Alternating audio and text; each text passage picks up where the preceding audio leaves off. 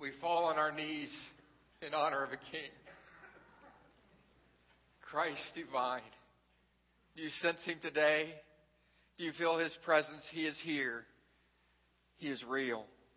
He wants to speak to your heart.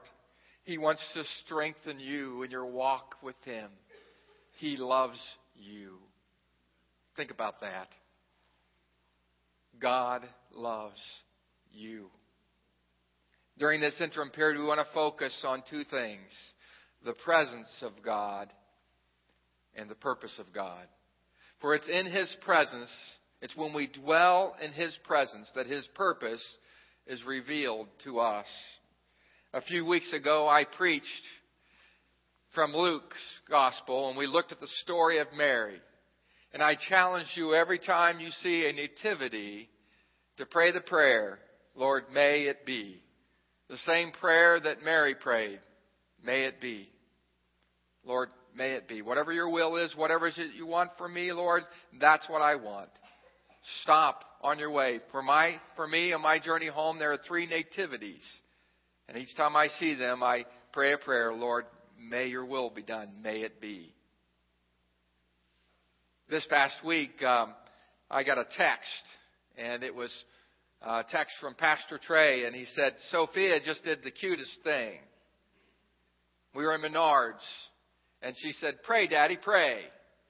Pray, Daddy, pray.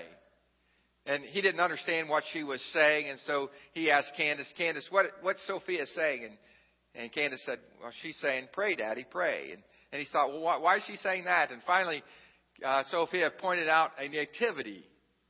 It was one of these blow-up nativities. She saw it in the middle of Menards, and she said, pray, Daddy, pray. So they got down, and Trey got down and close to Sophia, and right there in the middle of Menards, they prayed, Lord, may it be. Today, I want to encourage you to not only pray this prayer, may it be, but we're going to challenge you to ask God to help you to allow His Holy Spirit to shine through me. Shine through me. And we'll get to that later in the message this morning. Our text this morning is found in 1 John chapter 4. 1 John chapter 4. Beginning at verse 8. It's that last 3 words of verse 8, and then we'll read through verse 14. 1 John chapter 4, verse 8. Now, if you're new to the Bible, it's near Revelation. So go all the way to the back of your New Testament and go back a few books, and you'll find 1 John. Don't confuse this with the Gospel of John. This is 1 John chapter 4. How many of you brought your Bibles today with you? Let me see them. How many brought an electronic version? Let us see it. All right. Very good. It's good to see all those Bibles here in worship this morning. The very first part of that verse of John, the very last part of John chapter 4, verse 8 says, God is love. Jesus came to earth as a babe in a manger because God is love. The reason for His birth was because He loves you and He loves me. The reason that God became man is because God is love. It's that simple. God is love. It's an attribute of God. It's who He is. And He loves you. And He loves me. Now I want you to understand this. This is not a feeling. It's not about romance. It's not about liking someone. This love is a commitment to love someone whether they love you or not. Whether they deserve it or not. God loves you even though you do not deserve His love. And certainly when it comes to God and His grace extended to us, we do not deserve that kind of grace. We do not deserve God Himself to send His one and only Son to die for us so that we might have life and have it to its full. But because God is love,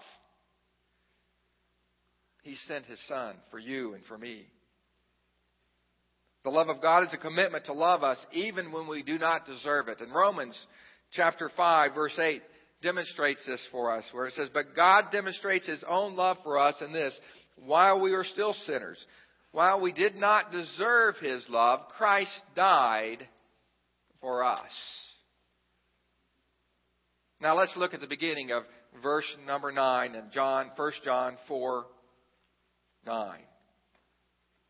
When we look at this scripture, we begin to understand a little bit more about God's love for us. Verse 9. This is how God showed His love among us. He sent His one and only Son into the world that we might have life through Him, that we might live through Him. See, God's love has been shown to us through His Son, Jesus Christ. He sent Jesus so that we might begin to grasp who God is. If you want to understand about God, the nature of God, the attributes of God, look to Jesus. You see, it's in Jesus that we begin to understand the depth of God's love for us. Now, Jesus walked on the earth for 33 years and He was the visible manifestation of an invisible God. In other words, God is no longer some great invisible force for good in the universe, but God is the very personal God who loves you and He loves me.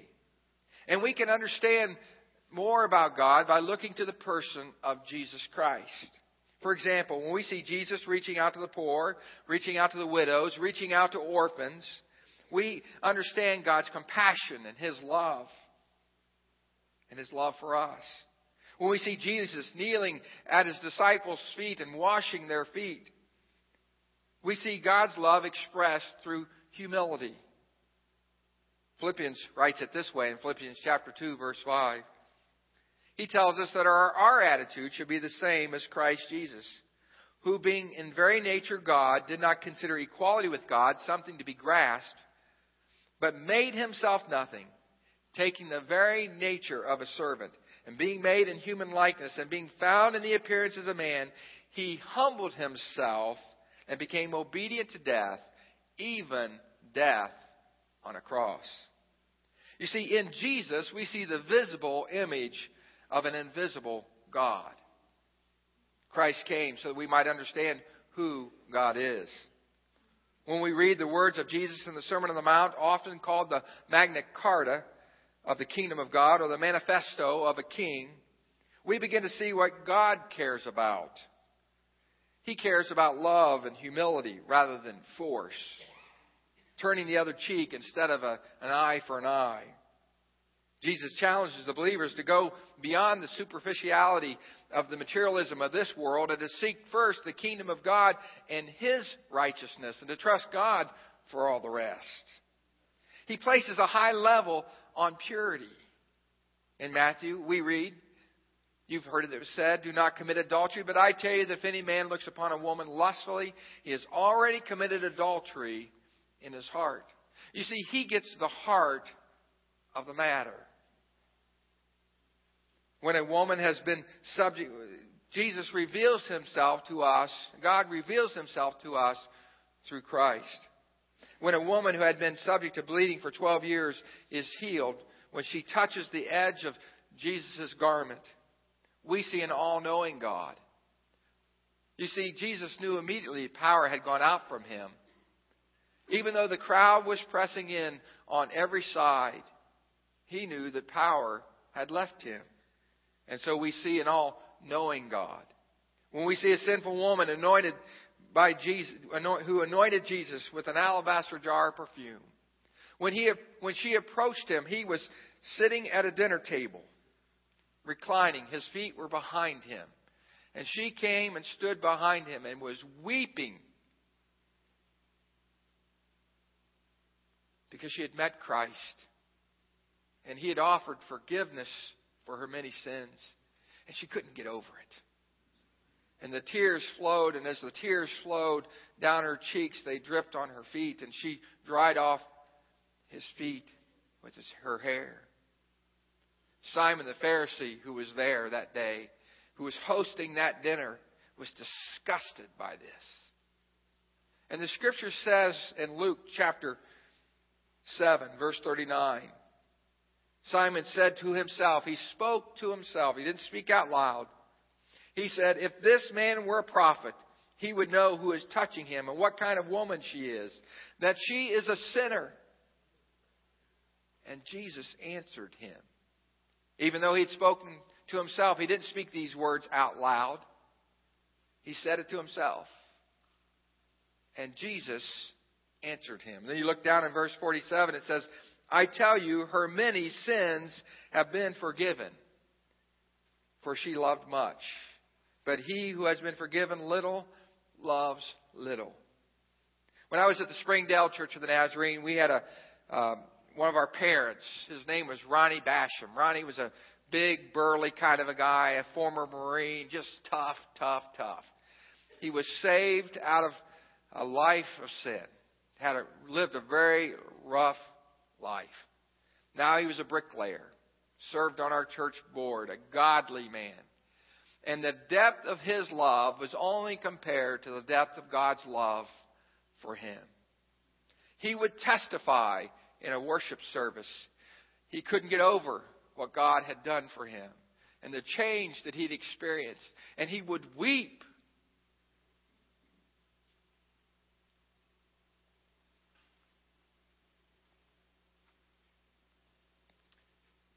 Because of God's love for him.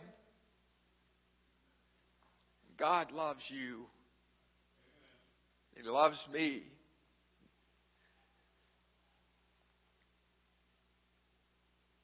When we see Jesus healing Lazarus and the sick and calling Lazarus out from the grave and exorcising demons, we find Christ who had power over death, hell, and the grave. And we begin to get a grasp of who God is as we look at Jesus. So when you look at Jesus, you begin to understand God, for Jesus is the visible image of an invisible God. So as we study His Word, as we study His life, we begin to grasp who God is and how much He loves us. Now I want us to go back to verse 9 of 1 John chapter 4. This is how God showed His love among us. He sent His one and only Son. Now Jesus is the only one. There's no other like Him. He was supernaturally conceived, born of a woman. He was fully man and He was fully God.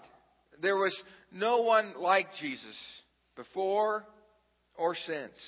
He is unique. He is the begotten Son of God. Muhammad formed one of the most influential religions in all the world. But Muhammad lived and he died. Buddha, he lived and he died. Confucius, he lived and he died. But Christ, the God-man, fully God and fully man, He lived among us for 33 years. He died on a cross, but on the third day, He rose again. There's no one like Him. He is our Redeemer. And it is Christ on this Christmas season that we celebrate. Let's continue to read in verse 9. God sent His one and only Son into the world that we might live through Him. Now, another reason that Jesus came was so that we would receive life. The title of this message, by the way, is Why Jesus Came. Did you get that, Stephen? Why Jesus came. And another reason that Jesus came was so that we might receive life. I'm not talking about physical life. I'm talking about spiritual life. If you flip forward in your Bible to 1 John chapter 5, verse 12, you'll read these words. He who has the Son has life. He who does not have the Son of God does not have life. That is spiritual life. He's speaking about eternal life. You see, no one receives eternal life outside of this life. Our opportunity is now to accept Christ. We can't accept Christ after we've died and gone on. Our opportunity is now. We can't pray for someone to be accepted into the kingdom of God after they passed on. You see, the opportunity is now. And God offers to us life. Life eternal. I have come that you might have life and have it to its full. He's speaking about spiritual life. You see, it doesn't matter how nice you are or how moral you are. It doesn't matter how deeply religious you are. If you do not have the Son, you are spiritually dead. I can't make it any clearer than that. Christ offers to us a free gift of salvation. Have you accepted Him? Have you received Him as your Savior and Lord? He offers to us life, eternal life. Nicodemus came to Jesus in the night, and Jesus said, "You must be born again."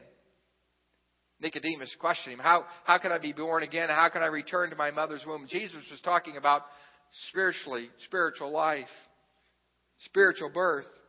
He said, if you are not born again, if you are not born spiritually, you will not receive the kingdom of God. And these are the words of Christ. When we receive Christ, we are born into the kingdom of God. And we receive spiritual, eternal life. Now let's look at verse 10. 1 John chapter 4, verse 10. This is love. Not that we love God, but that He loved us and sent His Son as an atoning sacrifice for our sins. He came to be the atoning sacrifice for our sins. What does that mean? What does it mean to be an atoning sacrifice? It's about satisfying justice. You see, there's a price to be paid for our sins, and all have sinned. Romans 6:23 says the wages of sin is death. There's a price to be paid for our sin. So God, being a just God, sends His one and only Son to die for us, to pay the penalty for our sins. He is the atoning sacrifice. Now on Thursday's my day off. It's the day that I usually like to spend a little longer in the gym. It's the day that I like to read a little bit and do a little house cleaning. It's there's some things that I like to do on my day off. Often I get out and ride my bike. When it's cold like this, I'm a fair weather rider. But this Thursday, I got up, and when I woke up, I spent 2 hours working on the message this morning. I wanted to kind of get it behind me so that I could have the day and not worry about Sunday. So I spent about 2 hours, worked on that. Then I went to the gym, and I spent about an hour and a half in the gym. It was just really a good day. You ever have one of those days where you're kind of chatty? It's just such a good day. Then I go to the mall, and I decided, I need to find some different ideas for a wardrobe. I've been challenged to dress a little more casually, not always have a tie on, and so I don't know what that looks like because I'm comfortable in a suit and a tie. So I'm looking at ideas. Usually when I go shopping, I go right into the store, buy exactly what I intended to buy, and get out. I'm not a shopper. Now, I like to shop, but I don't have time for it, so I don't spend time doing it. And I get in and I get out. Well, this was different. It was my day off. I intended, so I went to shop. I went in through JCPenney's and got some ideas there, and then I walked out, and there's this chocolate place called South Bend Chocolate Factory. And I thought, mocha sounds pretty good right now, so I got a medium-sized mocha. And I was a little bit chatty, so I'm, the gal's back there making my mocha, and there's this girl, she's waiting on me, and I'm talking to her, and I noticed, they actually use real chocolate in the mocha. It's not the powder. It's real chocolate. And I thought, that's good. And then they not only did that, they pressed the coffee when they made the espresso. And I thought, this is going to be really a good cup of coffee. And I complimented them on that. And so I took a sip of the coffee. Oh, it was so good. They put a little chocolate spoon in there. I licked the chocolate off as it was melting. It was so good. So I walked away and I go to Express and I'm talking to a girl in there about what should I be buying and getting some ideas, and I have my coffee in my hand and then I head out of there. I got some new ideas and some new thoughts, and I began to walk towards Macy's. And I get close to Macy's and I realize she never gave me any change. There's no change in my pocket. She didn't give me back my change. So I pulled my wallet out of my pocket, and I realized that I came to the mall with $19, and there was still $19 in my wallet. Well, earlier I'd seen Gladwin Hay. He was walking in the mall, and so now I'm headed back from Macy's towards the chocolate factory, South Bend Chocolate Factory, and I see Gladwin. I said, Gladwin, pray for me. I just stole a cup of coffee. And it began to occur to me,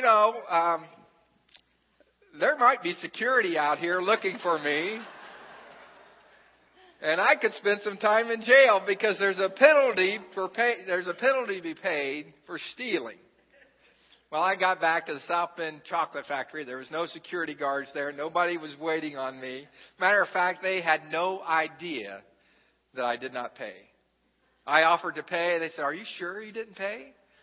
I said, "Well, I'm pretty sure I only had $19 in my wallet when I walked in the mall. And I still had $19. There's no change in my pocket, so I'm pretty sure I never paid." But the reality is, there's a price to be paid. And Jesus Christ is the atoning sacrifice for our sins. Only Jesus is qualified to pay that price, to pay for that penalty. You see, He is the sinless one, the spotless Lamb of God. In the Old Testament, in the Old Covenant, they would bring a sacrifice, an unblemished lamb, to cover their sins. But Christ is the only one who is qualified. He is the atoning sacrifice. Now let's skip down to verse 14. 1 John chapter 4, verse 14.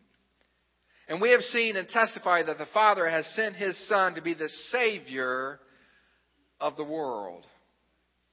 You see, Jesus has done everything that we need. His work is complete to provide for our salvation. What we are called to do is to simply believe in the Word of God. To simply believe that Jesus died for our sins and to accept Him as our Savior and Lord. He died for you. He rose again so that you might have life and have it to its full. So the Word of God is reminding us that Christ came to be the visible image of an invisible God. Christ came to give us life, spiritual life, abundant life, meaningful life. Christ came to pay the penalty for our sins, for yours and for mine. And Christ came to be the Savior of the world, to offer salvation to anyone who would receive Him by faith. And because God is a just God, the choice is ours. He offers it to us. Do you know my Savior?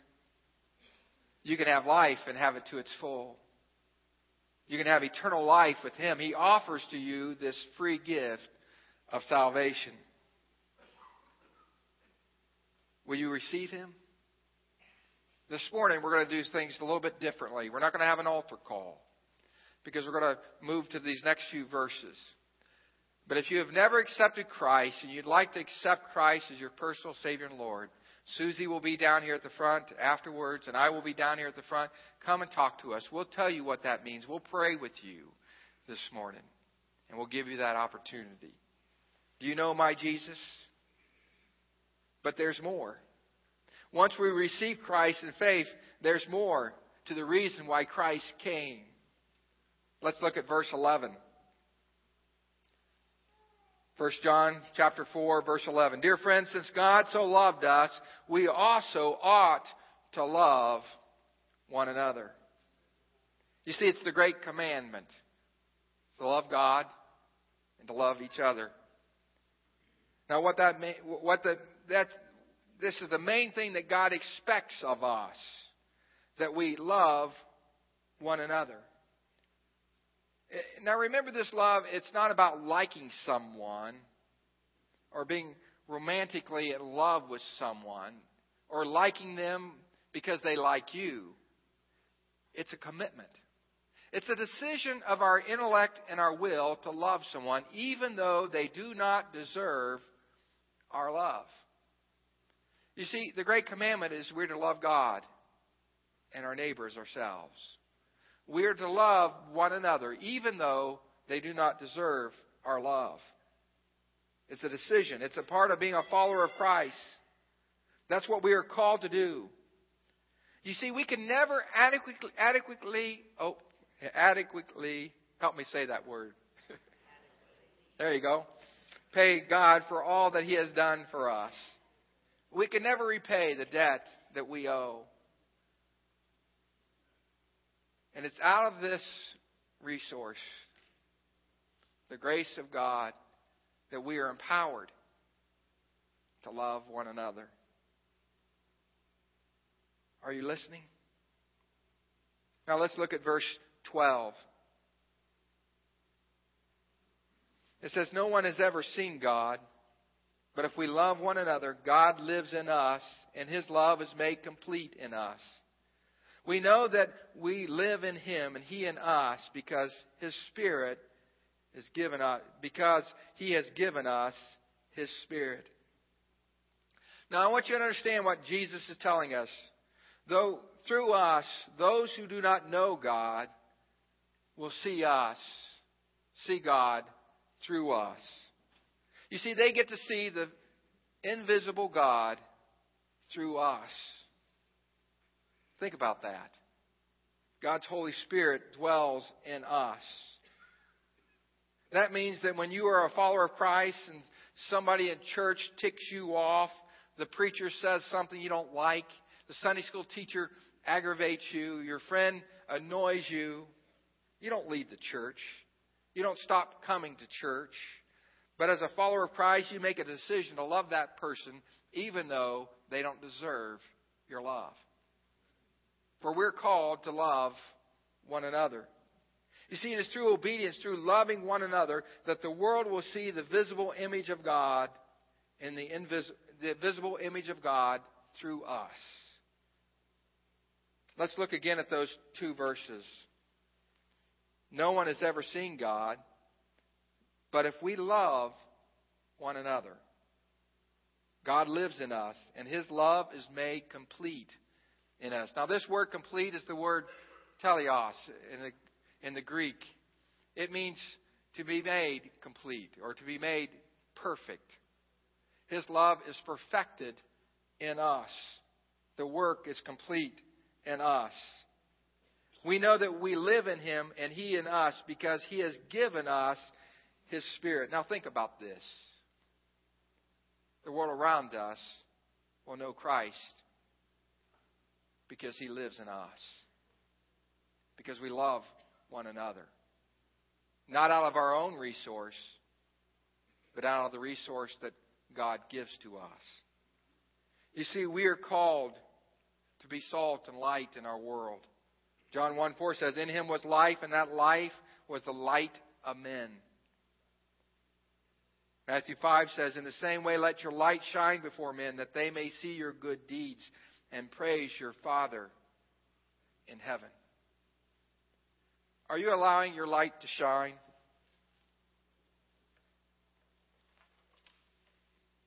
Are you allowing the light of Christ? Wait a minute. What happened there? Okay. Somebody must have rigged this. Maybe it works by touch. I'm not sure. Anyway, let your light shine before men so they might see your good deeds. Shine through me. The world will not know Christ unless we allow Him to change us, unless we are obedient to love one another, to be an example of Christ to our world. Now, I rigged this. It's pretty obvious. There's no magic in these hands. But there is magic. There is power in the Holy Spirit. And the truth is, it's difficult to love people that are not deserving of our love. unusual people, unique people, people who rub us the wrong way. But when we allow the Holy Spirit to dwell in us, and when we recognize the gift of God in our own lives, there's this spirit of gratitude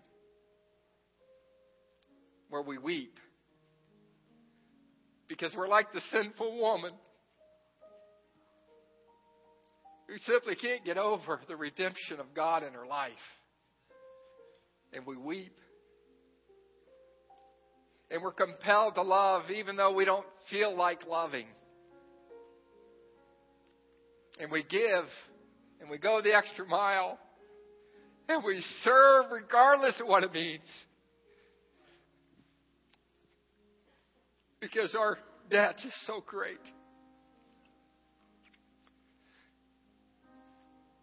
And so we love the unlovely. We care for the broken. And we let our light shine so others might know Christ this season. Will you say it with me? Lord, shine through me. Lord, shine through me. Every time you see Christmas lights, I'm talking about the house that has tons of Christmas lights this season. I want you to stop and pray, Lord, shine through me. Every time you see nativity, slow down a little bit and say, thank you, Jesus. As it was with Mary, may it be with me.